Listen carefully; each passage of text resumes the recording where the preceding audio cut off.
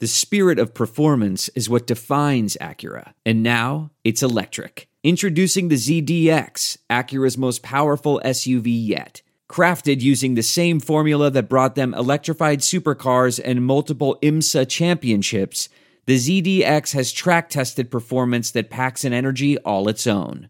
Unlock the energy and order yours at Acura.com. Listen, we stuff this podcast with ads like Jonathan Sullivan used to stuff his face with hot dogs during the pregame for Saints games. If you don't like the ads, sign up and become a patron today. Patrons get access to this podcast ad-free. No ads ever. And they get the Booze Bundle welcome box, 4 swag items, amazing, and a Saints player card, and you get access to the Discord channel. Why wouldn't you do it? It's $10. You're practically making money. So do it today. Go to saintshappyhour.com and sign up to become a patron. That's saintshappyhour.com. This is Sean Payton, head coach of the New Orleans Saints. What's with this Saints Happy Cast? This has to be the worst Saints podcast in the world. Ralph can't say anyone's name right. Andrew doesn't know football. Everyone has a hard time listening to Dave. And is Kevin even there tonight? The audio with this podcast, my God, the audio, it's painful. All right, everybody, welcome to a very special edition of the Saints Happy Hour podcast. We have another huge guest that we have wrangled for your listening pleasure. Jameis, one of one, who is, I did not know existed, but Dave is a huge fan of Pardon My Take, and he explained to us that Jameis 101 had written a book, a very well-researched book, a very lengthy book, a very well-done book, that he had written a book sort of defending Jameis, saying he's on a Hall of Fame trajectory. We talked about it on the podcast. Jameis 101, one of one, found out about it, reached out to me on Twitter, said, "Hey, I love to talk about the book. I'm up for it. Let's chat about it." I was like, "Hey, man, let's do it." So we got him on the podcast, but when I found out we got him on the podcast, Dave said, "I'm buying the book so we can research." So Dave has come to the show, Jameis 101. He is prepared. He has notes. He's like a presidential debate moderator. He is ready to go. So Dave, the floor. Jameis 101, thanks for joining us first. My pleasure, fellas. My pleasure. You put a lot of pressure on me, Ralph. I'm not doing this interview by myself. No, you kind of no, but Ralph's right. I bought the book. I don't know how much you get when somebody buys the book on Amazon, but you got some from me. And very cool. And I read it pretty much cover to cover. I didn't necessarily read it in order. I thought it was it's not something I think you have to read in order. But before we even get into all that, I kind of just wanted to you kind of go into your personal life a little bit, especially at the beginning of the book. That's one of the things I think you did well is you do lay out. I enjoyed it because I'm sort of a analytical, very detail-oriented person. And so, I mean, you spend a lot of the book kind of laying everything out and answering questions that you know are going to come up before they even come up. And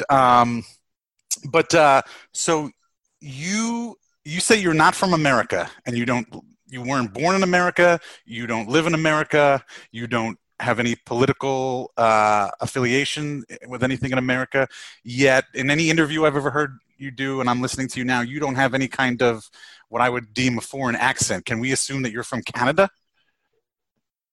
Well, I do have a home in Canada. I also still have a home in America. I also have a home in another country. So, where I say in the book that I wasn't born in America, I don't live in America, that's true. I do still have a home there, and I have spent, some time there. You sound like you are from the Florida-Georgia line. Like you've been to a lot of cocktail parties, Florida and Georgia football games. Like, I'm just going to say that.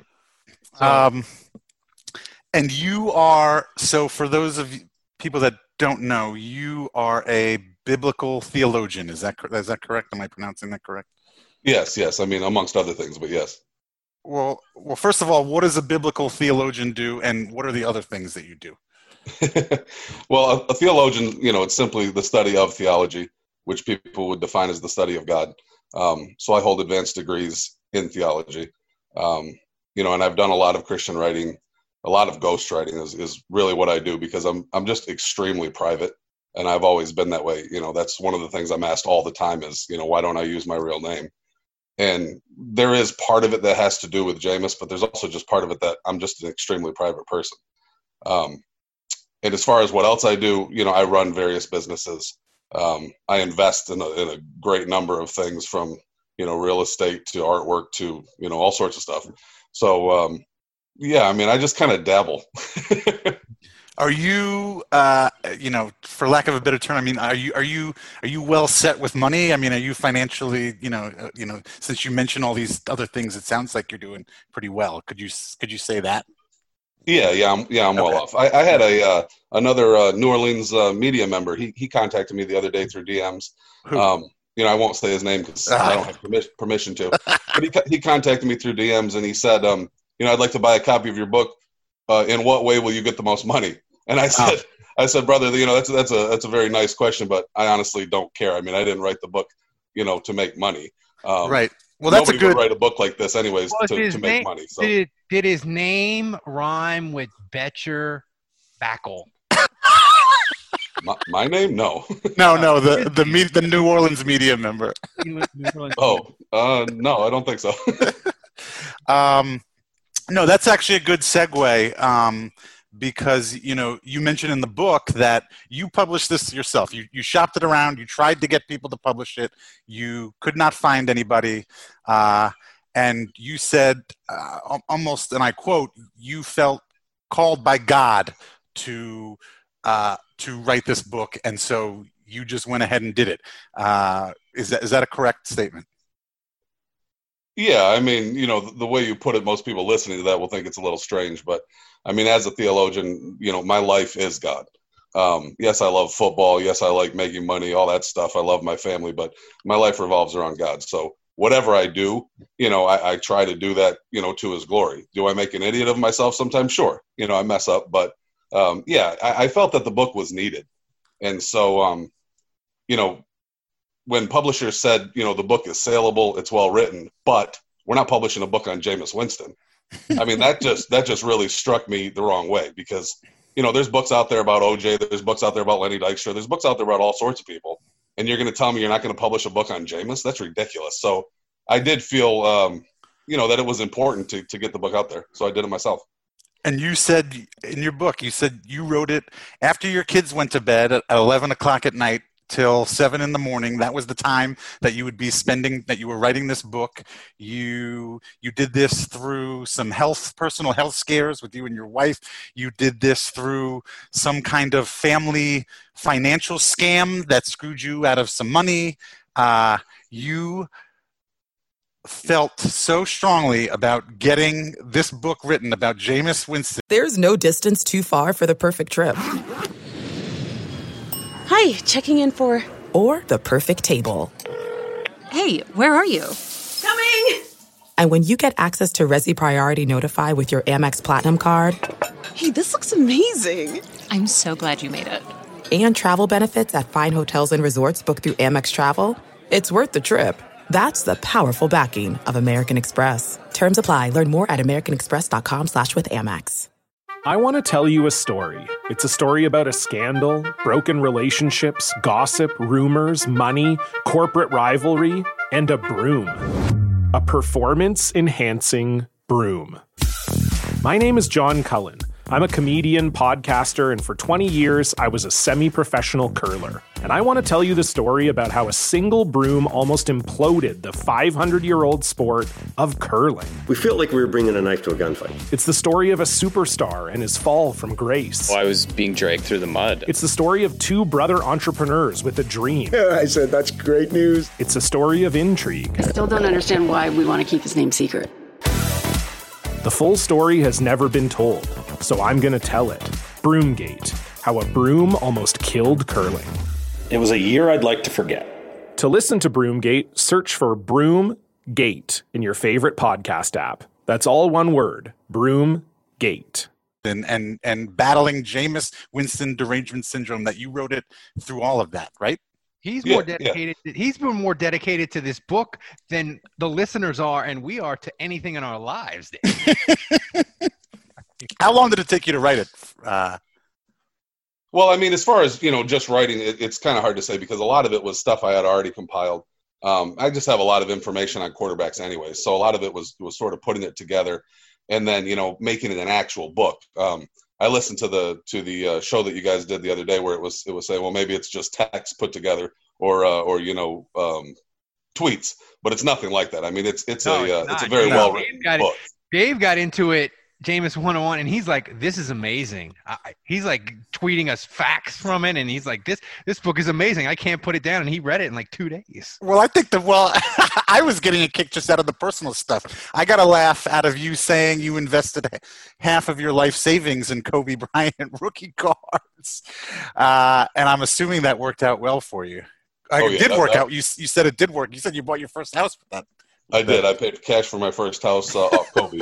So yeah, Kobe's my favorite athlete of all time, and of course I had a lot of money left over. I ended up reinvesting in LeBron. I went from Kobe to LeBron and made a 600% ROI on LeBron. So I love LeBron too. So that kind of leads me to my next question. So you're the name that you go by is Jameis 101, which I believe is a reference to trading cards. I think you said in the book that you own. Was it 13? You own 13 different individually unique Jameis Winston rookie cards. There's only one of them. Is that correct? I did. I sold them quite a while back. But yes, you did sell them? Yes. Oh.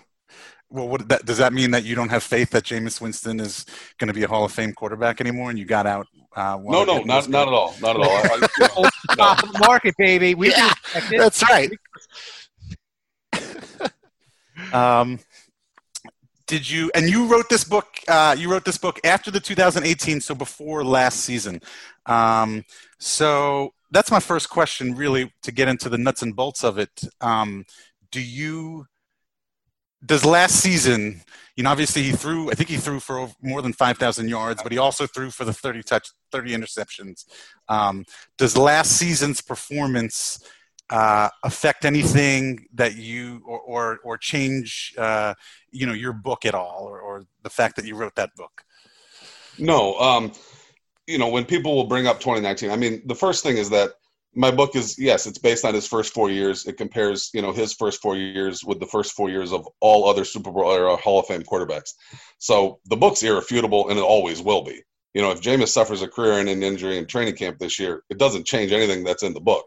Nobody can refute a page in the book. As far as like my personal views on Jameis based on 2019, no, they haven't changed at all. I just was tweeting today about, the Saints. To me, it does have the feel of a Montana passing the torch to Young, of a Favre passing it to Rodgers feel to it. I love Breeze. I've defended Breeze for many years too. And I still remember, when he was a Charger and people just ripping him and saying he was garbage and he'd never amount to anything. And they benched him for 5 games for Doug Flutie. And there was an article written about how he was the so-called franchise quarterback. I mean, the media kind of went after him too. And I defended Breeze back then because I watched him at Purdue. And I knew he had a lot of talent. He was in sort of a strange system for him with the Chargers anyways. But I just see that Jameis now is in a fantastic place. Mentally, physically, he was beat to heck in Tampa. I mean, you're talking 5 years of just getting obliterated back there behind that offensive line. He had he played last year on a torn meniscus. He played with a broken throwing hand. They completely the front office of Tampa completely botched his severe shoulder injury in 2017. He's loving New Orleans, and I'm very happy for him. As sports keep coming back, so does your chance to bet on them with our exclusive wagering partner, betonline.ag. Major League Baseball will soon be in full swing, and there's no shortage of ways to get in on the action. BetOnline has all the odds, futures, and props for you to be in on. Also, tune in as Floyd Money Mayweather joins the BetOnline team in a new segment called The Ice is Right, where he talks about his expansive jewelry collection. He'll give you the chance to win some great prizes and then bet on the cost of his bling. Visit betonline.ag today to check out all the odds and up-to-date sports news. Don't forget to sign up and take advantage of all the welcome back to sports bonuses. BetOnline, your online wagering experts. Well, that's an interesting thing that I thought was interesting as I didn't read as much of the book as Dave has, but the research I did on you, and you said that, look, Tampa is a poorly run organization and they have sort of issues and that sort of thing. My thing with Winston is, and I want you to address it, is I feel like the media, in your defense, they do have a little bit of derangement with him. But the thing that makes it that way is his off the field stuff, whether it's good or bad. It's sort of like when Bomani Jones came on this podcast, he mentioned Ben Roethlisberger, how his off the field stuff, it's always there, and the media will always grab it like a hammer and hit him over the head, and they always want to do it, right? How much does his off the field stuff for you factor into the derangement of him? The media hate him, fans hate him, that they don't respect him enough. How much does his off the field stuff play into how he's perceived, do you think? Well, I mean, it's hard to tell without going into, specifics on individual media members. And I could do that because I know quite a few of them, but I'm not going to do that now. But I'm sure that there are some that, that just automatically don't like him, and they write hit pieces because of that. But what I saw a lot of times was, just national media harping on-field stuff that really didn't have a connection, and they never themselves made that connection. And that bothered me more than anything. The off-field stuff, I mean, I deal with it extensively in the book, everything. I mean, from the squirrel thing at Florida State. I mean, I deal with everything. And I don't have a problem answering any questions about that because, he's a young man that's never been arrested in his life, let alone convicted of a crime, ever. Plenty of NFLers have, plenty of quarterbacks have, 2 past Tampa Bay quarterbacks were, and the media didn't have any issues with them. So Jameis is the kind of young man. Another thing a lot of people don't understand is that, they look at LeBron and they look at Kobe, they look at some of these phenoms, and it's very easy to pick them out in basketball because they come around a lot. Zion's another one. They don't come around very often in the NFL. In fact, almost never. Patrick Mahomes was not a phenom. Jameis Winston, he's the only guy that was the number 1 overall quarterback coming out of high school. He won a Heisman as a freshman. He won a national title. He was the number 1 overall pick, the Elite 11 MVP. He's been the man at every single level. And so Jameis is used to dealing with hate. And even before any of these so-called issues off field at Florida State, he was dealing with it in Alabama as a high school kid. There were parents that organized a meeting to try to get him banned from playing both football and baseball at the same time. That's never, ever talked about, but that happened. He got death threats when he chose Florida State over Alabama or Auburn. So he's been dealing with this kind of nonsense from way before even Florida State. That's interesting. I didn't know that. So I wanted to get into the meat and potatoes. I know a lot of people like to argue with you. They think that you're crazy. And, there were things about the book that I thought were great. I mean, I agree with you on, you had a whole chapter about QB wins and, it's not fair to judge a quarterback, just by his, how many Super Bowls he has and as a Drew Brees fan, obviously I wholeheartedly agree with that because I think he gets shafted all the time only because he's only won Super Bowl. But, I agree with you, like we were just talking about, he's been a polarizing player, like you noted, the morning after the draft, the headline in Tampa Bay is love him or hate him, he's a Buck. And it's like, what kind of welcome is that to your number 1 overall draft pick quarterback, future of the franchise? And, you can't even give him 100% love. It's bizarre. That's what was surprising to me is that I just assumed that he's a Florida State guy. Like Tampa Bay people loved him. And then when I got into your book, I was like, what? That would have been that. I mean, imagine like if Joe Burrow got drafted by the Saints and they were like, I don't know, you might like it, you might not like it, but hey, he's the Saints, so deal with it. I mean, who the fuck would say that? Nobody would ever say that. So it is. I agree with you on all that. But I have just the way that you decided to. All of the stats that you pull up, everything's accurate. There's no lies. They're all, it's all above board. But I feel like, you compare basically the crux of the book, the meat and potatoes, the numbers part of it is you compare him to 21 Hall of Fame quarterbacks or soon to be Hall of Fame quarterbacks. Now, we could argue about Eli Manning, whether he should have been on your list or not, but but anyway, we'll just move on. But and I think that's all well and good. And basically your numbers say that through the first 4 years of Jameis Winston's career, he is putting up equal to, if not better numbers than all of these guys who are currently in the Hall of Fame. And you are absolutely right. Nobody could dispute that. But my thing is, and you also, my thing is you don't compare him to the quarterbacks that are his contemporaries that he's playing with now. And I mean, you've got guys like Carson Wentz, Russell Wilson, Andrew Luck, Patrick Mahomes, Dak Prescott, Jared Goff, who have all put up in their first 2 years, 3 years, 4 years, they've all put up similar numbers to Jameis.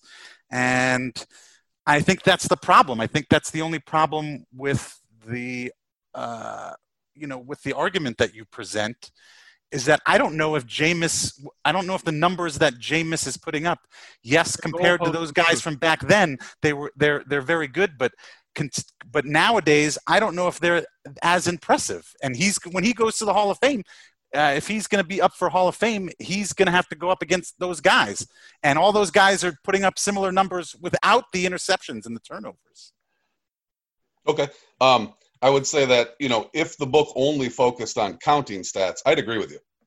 But that's one of the reasons that the book focuses so heavily on era-adjusted data. Because when you era-adjust data, it really doesn't matter what era you're comparing quarterbacks with. For example, if Jameis, finishes number one in passing yards in 2019, that is equivalent to a quarterback finishing number one in passing yards in 1972, 1968, 1984, no matter what that number is.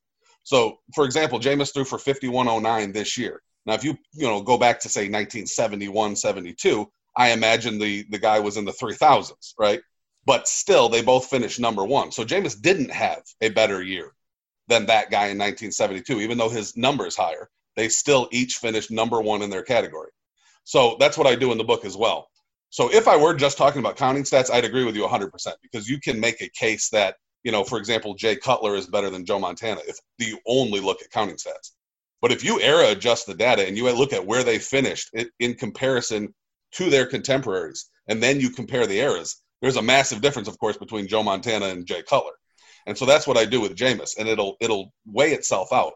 And so I would say, you said that the book says that he's equal to or better than all the Hall of Famers.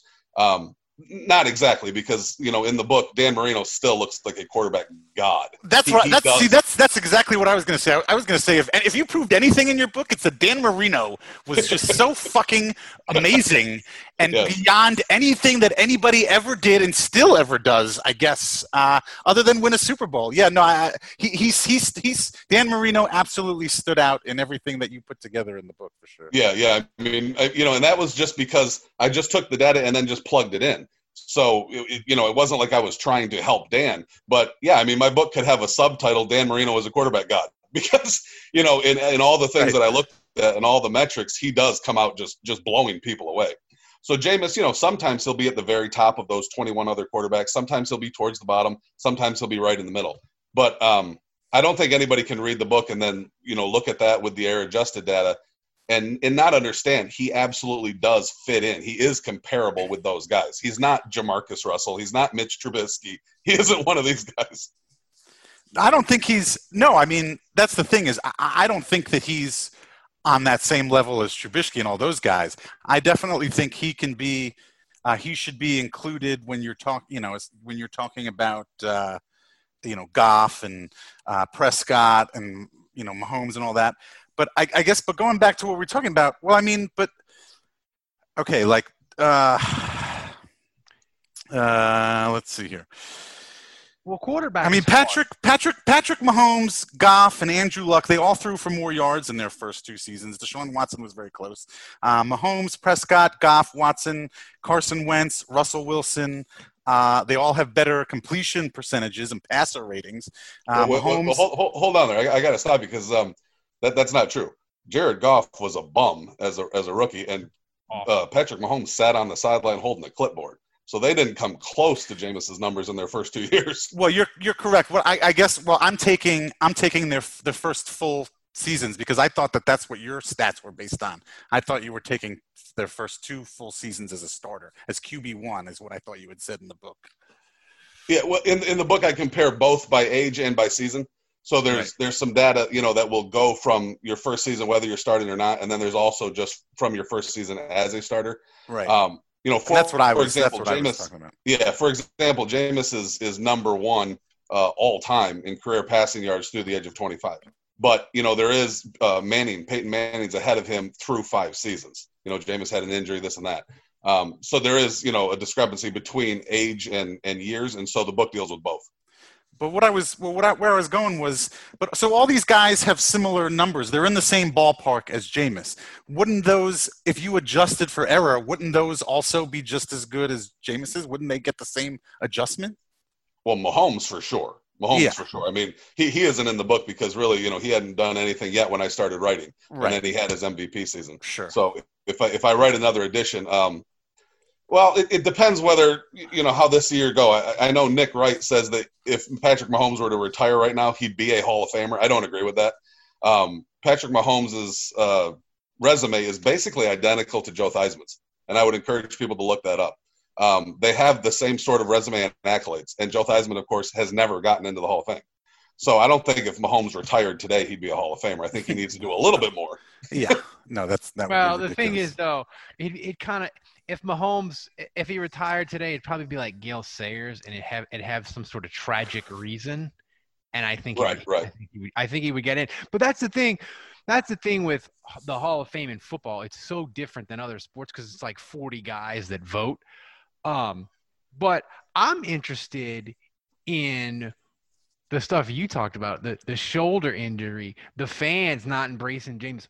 Why in Tampa did they not embrace? I mean, I know he's frustrating. Watching him, he throws picks, and you get frustrated with him. And it's not just his fault, maybe, but he does a lot of, oh my God, Jameis, what are you doing? And then sometimes it works out, and a lot of times when you play the Saints, you'd be like, oh my God, what are you doing? LOL. Marcus Williams has a 60-yard touchdown return for interception return for a touchdown. So why didn't the Tampa fans embrace him in a way that we would expect them to? Well, even before the 2015 draft, and I was tweeting about this with a Bengals fan. I had some Bengals fans just freaking out on me the other day about Burrow.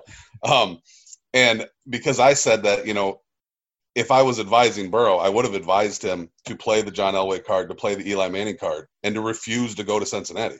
I would have had him pull a power play and try to force his way to a better organization. And Bengals fans, melted down. And I said, I'm not crushing Burrow at all. And I'm not necessarily crushing your organization because I'd say the same thing about Jacksonville and a few other places.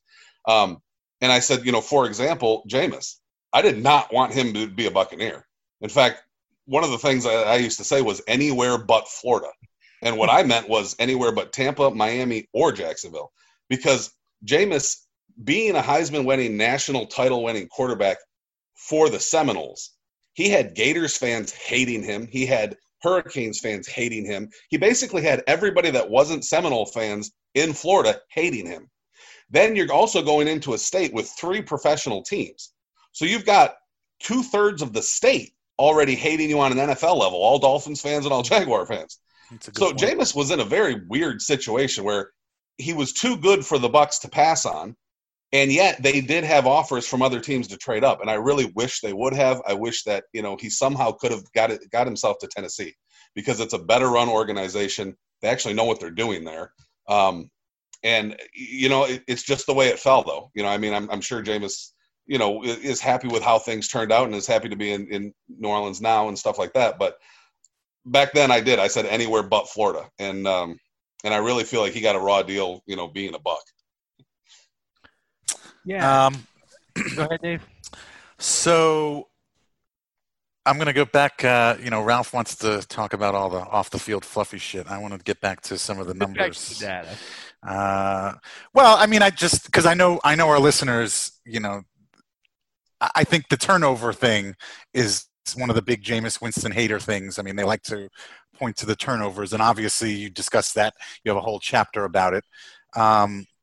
You started the chapter with a quote or two quotes from Bruce Arians. How come you quoted Bruce Arians? Well, he had just taken the job, and when he gave an interview, he was still retired, but he gave an interview and he talked about how he'd take the Cleveland job. And right then I came out and I tweeted, if Light offers Arians the job, he'll take it in Tampa. And everybody flipped out, said, you're an idiot. He only spoke about the Cleveland job. I said, that's coach speak. They're not going to talk about another man's job. Dirk Cutter hasn't been fired yet. But I'm telling you, if Jason Light offers him the job, he'll take it because of Jameis. And, of course, that's what happened. So I really just included those tweets because Bruce was going to be the next coach.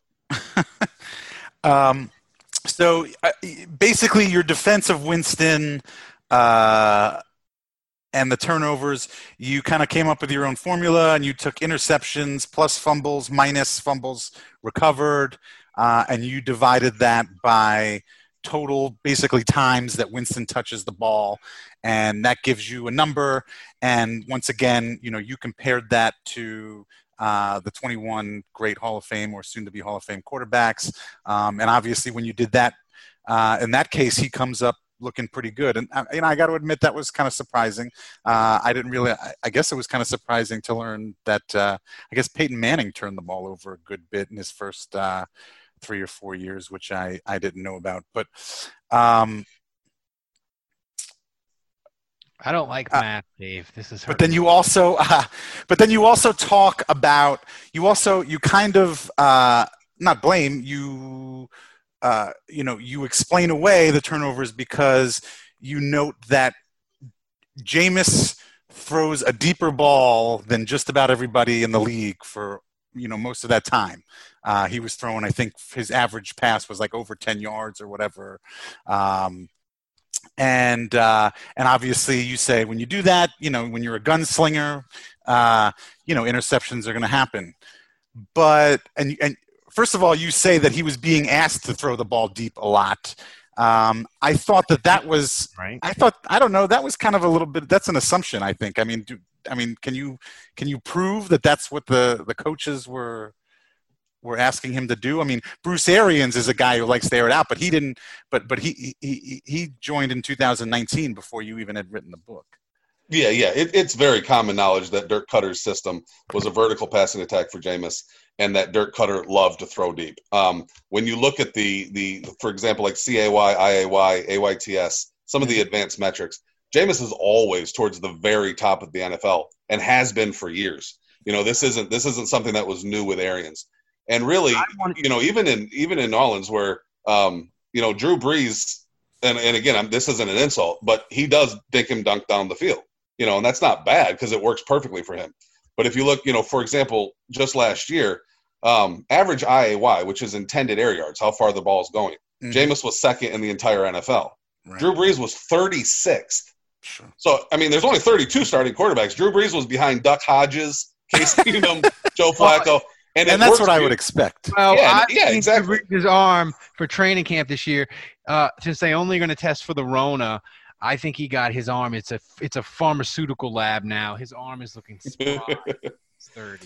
But so Jameis, what I mean is that Jameis has that arm, and you guys are seeing that now just in training camp. He's throwing 75-yard bombs, Well, we're not. Unfortunately, we're not really seeing too much of it.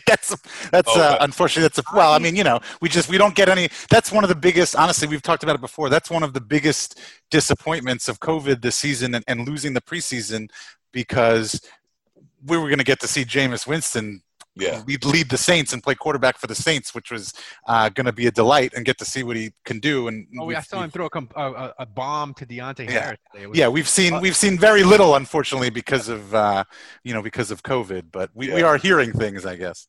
But I think even like with Sean Payton, what he'll see with Jameis, and I think you'll see it whether he installs them in packages this year or whether it comes in 2021, the system is going to change. And it's just every coach that has ever had Jameis, and I'm talking from Pop Warner on, they see this kid and they're just like, oh, he's different. We can do this. Well, do you think that's the wrong approach, though? Do you think he needs somebody like Peyton? Do you think he needs to be a more dink and dunk guy? Yeah, well, yeah, I do think it's the wrong approach. I think that the Bucs, they trusted Jameis too much. He's a 21-year-old kid. He only played 2 years in college, and he even was splitting time with baseball when he was playing football. He never had a full year, really, where he was just dedicated on football. And they draft him at 21, and they just, boom, throw him to the dogs and say, carry the team. And I think it's sort of an insane thing to do to any young quarterback. And that was my thing with Burrow, too, is I hope that they don't do that to him in Cincinnati. I hope they don't just say, hey, go throw the ball 40 times a game. That's ridiculous. How much? I think Peyton will be wonderful for Jameis. I really do. I think he'll use what he does best. He'll get him on rollouts. He'll have him attack the intermediate areas of the field, which Jameis is masterful on, and not just call for deep shots and have him carry a team. No quarterback carries a team to victory. A lot of fans think they do. They don't. Even Marino, who was a quarterback god, people completely forget how good that Dolphins defense was. In Marino's second year when they went to the Super Bowl, that Dolphins defense was magnificent. And I'd ask everybody, go to Pro Football Reference and look it up.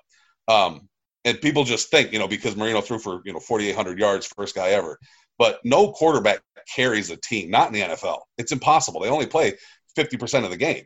So it's just impossible. They don't play defense. They don't play special teams. Here's my question, your next book, you need to write a book about why Tampa felt the need to fire Lovie Smith because they were worried Dirk Cutter was going to leave.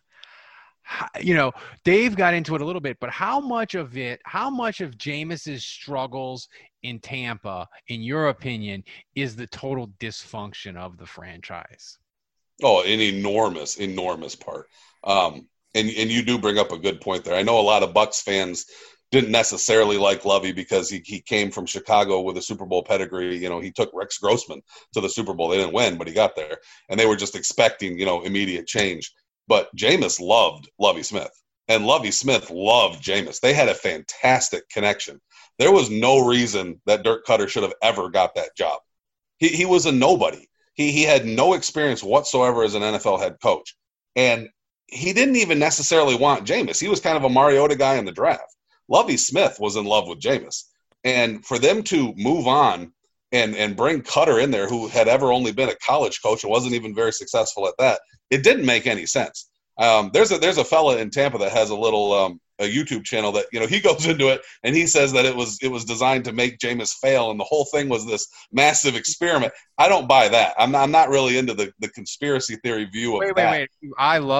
Wait. Get into that. This is gonna cut off in 3 minutes here. No, I added more time. We're good. Oh, okay. I love conspiracies. What's this? Well, yeah. I mean, I don't mind conspiracies as long as I think they're logical and they make more sense, sort of than the party line. I like them to be wild. The wilder, the better. But yeah. Cutter didn't deserve the job. To me, it just boiled down to organizational ineptitude. And I kind of like Jason Light. I know he tries hard. Arians is the opposite. Arians is sort of a lazy diva coach. He doesn't try that hard. Jimmy Johnson even spoke on that. How if you're hiring Arians, you're not going to get a guy who's going to stay in the office. So, but Jason Light tries hard. He just Brady. I just wasn't. Brady wanted to go to Tampa because he's tired of Belichick working his behind off, and the Patriots are so serious. I think part of the reason Tom Brady went to Tampa is he's like, Bruce Arians is fun. I want to have fun. And you could say that's good or bad, but after 20 years of dealing with Belichick, I totally get Brady. It's I just want to hang out in Tampa, have a cool coach. This seems amazing, but I digress. Yeah. So, but yeah, I do think a lot of it boils down to just organizational ineptitude. this is the organization. I've said it before. Really, they should just draft quarterbacks for other teams, because they drafted Steve Young and had no idea what to do with him, almost destroyed his career. But they traded him to San Francisco. He turns into a Hall of Famer and a Super Bowl winner. They drafted Doug Williams. They didn't know what to do with him. They almost destroyed his career. He goes to Washington and wins Super Bowl MVP. They drafted Trent Dilfer. He looked like the worst quarterback in the history of football, like a Nathan Peterman. And then he ends up in Baltimore and wins the Super Bowl with them and, rattles off a ton of wins in a row. So Tampa is good at drafting quarterbacks. They just don't know what to do with them when they have them. So I'm very happy that Jameis is now with a real organization. You forgot Vinny Testaverde and Chris Chandler, too. Yeah. Do you really think that, just in your own personal opinion, do you think that Peyton is planning to move to Winston and have Winston be the heir apparent to Drew Brees? Yes. I think, right when the signing happened, I talked about it about 2 weeks beforehand. I did an interview and somebody was asking me, where's Jameis going? Where's Jameis going? And I said, I don't have the green light to talk, exactly on that. But I'll tell you what, New Orleans is a beautiful situation. And they're like, well, what about Brees? And I said, this is about the future. This isn't about now. Jameis, he's not Teddy Bridgewater. He isn't a guy who had only made $7-8 million in his career. Jameis has made almost $50 million. He just turned 26 years old. He's got all the time in the world in his mind. There's nothing wrong with taking a year to learn from Brees and to get with Peyton. He had other offers for more money, didn't he? He did. The Steelers offered more money. Of course, they'll say they didn't to sort of keep Big Ben happy. But I destroyed Mark Madden, the Sirius XM guy, on that issue. And the Jaguars also came hard. And I didn't say a word about that because sort of like the same reason Arians didn't talk about Tampa's job. Minshew's there. I've got no issue with him, and I didn't want to throw him under the bus. But after ESPN's Diana Rossini came out and mentioned that Jameis's camp told Jacksonville, you can't pay us enough to sign with you, then I did talk about it. It's like Clowney. The Browns offered him like $64 million, and I said I respect Clowney's decision not to go to Cleveland. I respect Jameis not wanting to go to Jacksonville. Who wants to go to Jacksonville? Right. Oh my God. Men, start taking notes because Manscaped accidents are finally a thing of the past. The Manscaped Lawnmower 3.0 has been beautifully designed to reduce those painful nicks and tugs. This is their 3rd generation trimmer featuring advanced skin-safe technology so you keep your bad boys nice and smooth. The Manscaped engineering team obsesses over technology developments to provide you the best tools for your grooming experience. And they spent 18 months perfecting the greatest ball hair trimmer ever created and just released the new and improved Lawnmower 3.0. When I tell you this is premium, I mean premium. The battery will last up to 90 minutes so you can take a longer shave. The water-resistant technology allows you to shave in the shower too. Oh, one of the coolest features is the LED light, which illuminates grooming areas for a closer and more precise trimming. And let's not forget about the charging stand. Show your mower off loud and proud because this intelligently designed stand is a convenient charging dock powered by USB. You need to try this out yourself. Get 20% off and free shipping with the code ARMCHAIR at manscaped.com. Your balls will thank you. Once again, get 20% off and free shipping with the code ARMCHAIR at manscaped.com. That's 20% off with free shipping at manscaped.com. Use the code ARMCHAIR. Your balls will thank you. But here's the thing in that you talk about Jameis. He's betting on himself. When you look at Jameis, obviously you wrote this book. What do you think if you said the one thing that he's got to get better at, or he's not going to be a successful quarterback, he's not going to win, he's not going to get the accolades and stuff he deserves, what do you think is the one thing that he's got to change? I would say, to trust his teammates more and himself a little bit less. I look at him as having sort of the exact same mental makeup as Favre, to where he thinks he can make every single play a touchdown, every single play work. And, nowadays, possessing the ball, keeping the chains moving, Brees is a master at that. Just throw it away. just get down, take a sack, those types of things. Because Jameis, he trusts his arm, and there's no reason not to. It's magnificent. He trusts his athleticism, and I think if Peyton uses him in certain packages, you'll see Jameis is actually very athletic. It's something a lot of people don't know about. But he was the number one dual threat quarterback coming out of high school too. And if you go back and watch some of his high school highlights, he looks like Vince Young. I mean, he's just running all over the field. And Jameis worked with an Olympian sprinter this year, to get ready, and he's in the best shape of his life. So, but in Tampa, and both Arians and Cutter, they both talked about the Superman complex with Jameis. And a lot of it is, he was playing behind a bad offensive line with absolutely no run game for the last 4 years. I mean, none. Jameis led the team in rushing many times. And that's, that wasn't his thing. He was supposed to be a pocket passer there. But I think now that he's on a team, a real true team that is really functional on all levels. I mean, there really isn't a weak link that I see as far as the roster goes for the Saints. I think if he can just learn to trust his teammates more, himself less, not try to do too much, I think that's really the ticket for him. I mean, he has all the intangibles. He has all the physical ability. Just realize that you don't have to be the man, not just every game, but every play. You don't have to be the man on every play. So Dave, what other questions do you have from the book? Are you muted yourself, Dave?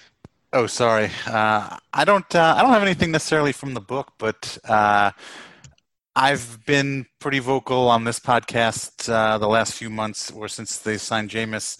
I'm a believer in Jameis, but mostly because of the LASIK eye surgery. Can you speak to that? I mean, do you think that's?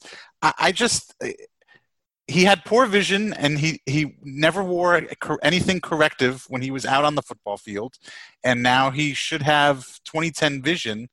And I think that can't go. Can't hurt anything. No, well, no, it can't hurt anything, but it can't go. It has to be. I just think it has to be talked about. I think it's a bigger thing than people make of it. I don't know what your feelings are on it, Jameis 101. Yeah, I mean, I definitely think it's a very good thing. A lot of people asked me about it because I was one of the first persons to confirm that report. That he had LASIK. A friend of mine, Corey Hayes, he's with All Things Bucks. He tweeted out a picture, and then people were just wondering, are they sunglasses? Is it LASIKs? And I said, no, it's LASIKs. And how are you confirming? Do you have I don't know. I mean, just how are you so close to Jameis? I guess my question is. There's no media member on earth that has better access than me. None. So, for example, I tweeted out that Jameis had meniscus surgery. The media in Tampa went nuts because none of them could confirm that ever happened. The organization couldn't confirm that ever happened. However, none of the media were going to call me a liar because they all knew I had better info than they did, and I had the whole time, for a long time. So they didn't know what to do with it, but they were furious that I'm the one that tweeted it out, and they sort of made it sound like, well, maybe it didn't happen. 2 weeks later, it's a funny story because the Tampa media then started calling everybody they could. I mean, I'm talking cousins and uncles and all sorts of family members trying to get confirmation. They got shut down by all of them.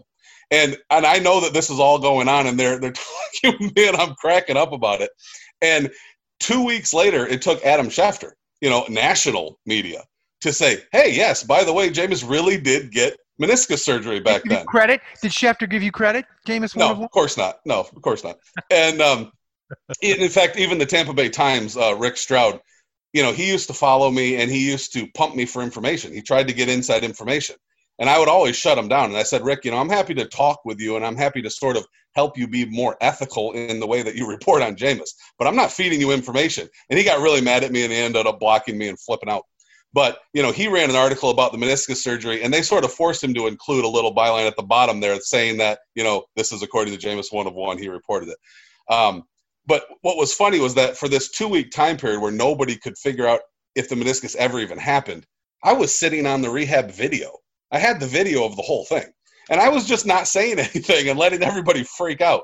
And then after it came out and Schefter said, yes, he really had meniscus surgery, I wrote an article I published it, and I gave the video to J.P. Peterson, who's he won a couple Edward R. Murrow Awards in Tampa, and he put the video on YouTube. And it was a video of Jameis in his rehab in the exact same center where Drew Brees had his rehab, like 15 years ago. Oh, I saw that on YouTube. Yes, I didn't know the backstory to that video. Yep. And Jameis is sitting in front of a framed Drew Brees jersey. Yeah, I saw that. It's magnificent, And so, the media had sort of a love-hate relationship with me in Tampa because I just endeavored to keep them honest, and I would both praise them and rip them. Do they know who you are? Do they know who you are personally in real life or no? No, nobody knows who I am. I'm a ghost. I did have a Tampa Bay Times, which is their top thing. He got so mad because he got into a statistical debate with me on Twitter, and I shredded him.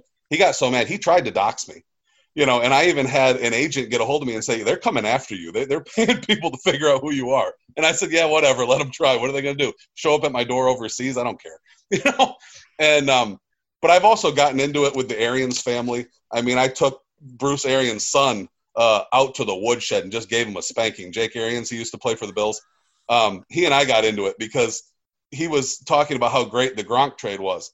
And I said, and I tweeted out, I said, something like trading for WW Gronk is not a great move when you've already got a loaded tight end room and an overpriced tight end room on a bad team. Why are you going to go get a $10 million wrestler to be a third tight end when you could have got Trent Williams, who they actually needed? Their offensive line was bad.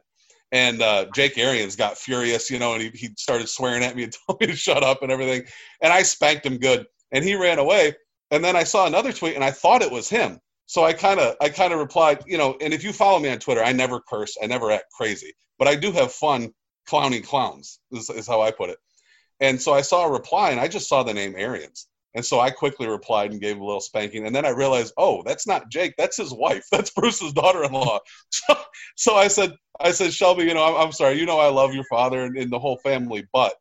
And she ended up liking the tweet and going away, classy. But I've got a very long sort of back and forth history with the Tampa media. Well, because I just hated the what's that? No, I was going to say we might need to make him our Jameis Winston correspondent. Right, that's right. Winston becomes the Saints starting quarterback next year. We have to make Jameis one of one, our Winston correspondent, because clearly he's in the know on Winston like no one else. We're driven by the search for better. But when it comes to hiring, the best way to search for a candidate isn't to search at all. Don't search, match with Indeed. Leveraging over 140 million qualifications and preferences every day, Indeed's matching engine is constantly learning from your preferences. So the more you use Indeed, the better it gets. And listeners of this show will get a $75 sponsored job credit to get your jobs more visibility at Indeed.com/match. Just go to Indeed.com/match right now and support our show by saying you heard about Indeed on this podcast. Indeed.com/match. Terms and conditions apply. Need to hire? You need Indeed. What makes a life a good one? Is it the adventure you have? Or the friends you find along the way? Maybe it's pursuing your passion while striving to protect, defend, and save what you believe in every single day. So what makes a life a good one? In the Coast Guard, we think it's all of the above and more. But you'll have to find out for yourself. Visit gocoastguard.com to learn more. Worried about letting someone else pick out the perfect avocado for your perfect impress-them-on-the-third-date guacamole? Well, good thing Instacart shoppers are as picky as you are. They find ripe avocados like it's their guac on the line. They are milk expiration date detectives. They bag eggs like the 12 precious pieces of cargo they are. So let Instacart shoppers overthink your groceries so that you can overthink what you'll wear on that third date. Download the Instacart app today to get free delivery on your first 3 orders, while supplies last. Minimum $10 per order. Additional terms apply. Welcome to Fail Better, David Duchovny's new podcast with Lemonada Media. On Fail Better, David, who has experienced both low and high-profile failures throughout his life, explores the vast world of failure, how it holds us back, propels us forward, and ultimately shapes our lives. Each week he'll chat with guests like Ben Stiller, Bette Midler, and more about how our perceived failures have actually been our biggest catalysts for growth, revelation, and even healing. Through these conversations, he hopes listeners can learn how to embrace the opportunity of failure and fail better together. Fail Better is out now wherever you get your podcasts. Achieving a gorgeous grin from home isn't a total mystery with Bite Clear aligners. Just don't be surprised if all of your sleuthing friends start asking, "What's your secret?" Begin by ordering your at-home impression kit today for only $14.95. Bite Clear aligners are doctor-directed and delivered to your door. Treatment costs thousands less than braces. Plus, they offer flexible financing, accept eligible insurance, and you can pay with your HSA FSA. Get 80% off your impression kit when you use code WONDERY at Byte.com. That's BYTE.com. Start your confidence journey today with Byte. And the Tampa media, I just endeavored to hold, to keep them honest because, sometimes they would write fair articles, but generally speaking, everything had a negative slant. Wait, are you going to do that now in New Orleans? Are you going to start getting on the cases of Jeff Duncan? And we got a lot of people to introduce you to, buddy.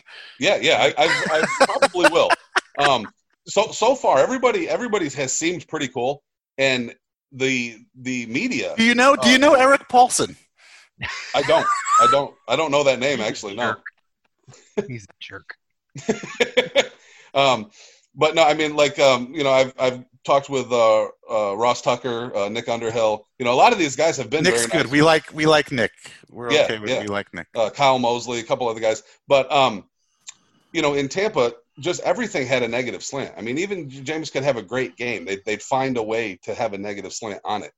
And for example, Jenna Lane is an ESPN reporter. She's the ESPN reporter that's meant to cover Tampa, and she literally took Bruce Arians' words, changed them in a quote, put it out on ESPN, changed the entire quote, added a word, deleted a word to make it sound like Arians was ripping Winston. And then it became a talking point, on the talking head shows. And so I've also gone back and forth with a lot of these guys on the talking head shows, Marcus Spears and Bobby Carpenter, and, a lot of them. I've been blocked by a ton of them, Ryan Clark, Sarah Spain. They can't deal with me. I don't lose debates. When it comes to Jameis, they can't handle that, a lot of them. So, but this Jenna Lane, she did that, and I kind of came after her, and I said, you can't misquote people. You want to write an article with a slant, that's one thing, but you're going to flat out misquote a coach to get Jameis slandered.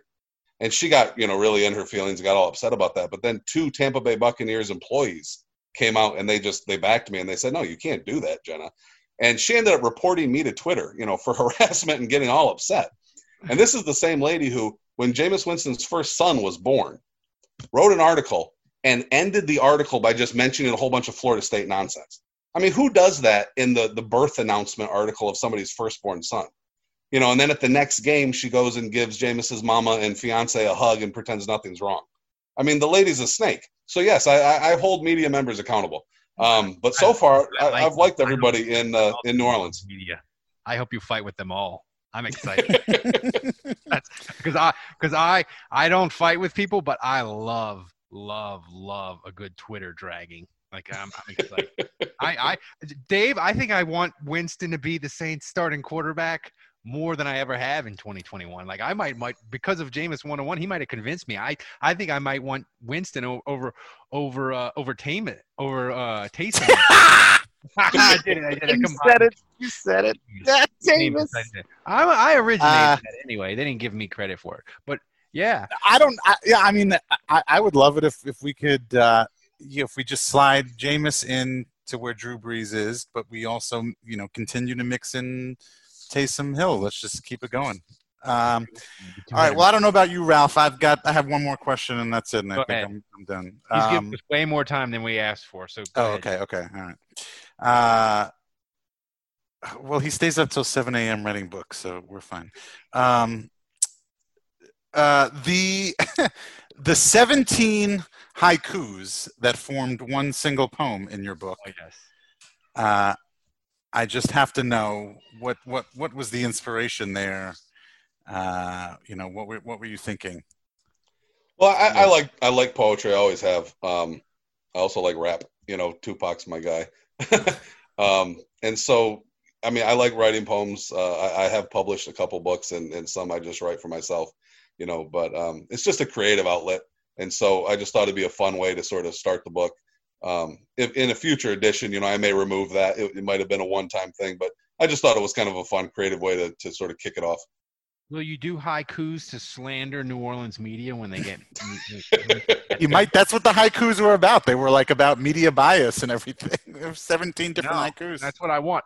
I might die of joy if he did a haiku against Jeff Duncan. Just throwing that out, Jameis. Okay. Just a tease, But Guy, we can tell the people how to buy this book. Promote yourself. Oh, sure. Paperback. Just go to Amazon. That's the best place to get the paperback. As far as the ebook, it's basically everywhere. It's Barnes & Noble, Apple, Nook, Kobo, all of those things. Also, just my pinned tweet at Jameis 1 of 1 on Twitter. I think there's a link, or maybe in my bio, one of those. But yeah, I mean, it's a fun read. And really, honestly, even if you don't like Jameis, it's a fun read as far as if you like quarterbacks, because it'll compare, the different Hall of Fame quarterbacks with each other too. And you can kind of see how John Elway would say compare with a guy like Ken Stabler, if you're a Raider fan or something like that. So a lot of people like it just for the quarterback comparisons. I have to say this interview exceeded my expectations. I got more excited about Jameis Winston being a Saints quarterback. I got media slander that I always love, and I got Tampa Bay Bucks slander, Dave. I got the trifecta of joy from this. So Jameis 1 of 1, we can't thank you enough. You gave us way more time than we originally asked for. So I appreciate it, Guy. Thanks for joining us. Everybody, this has been a special interview for the Saints Happy Hour. We will see you again tomorrow.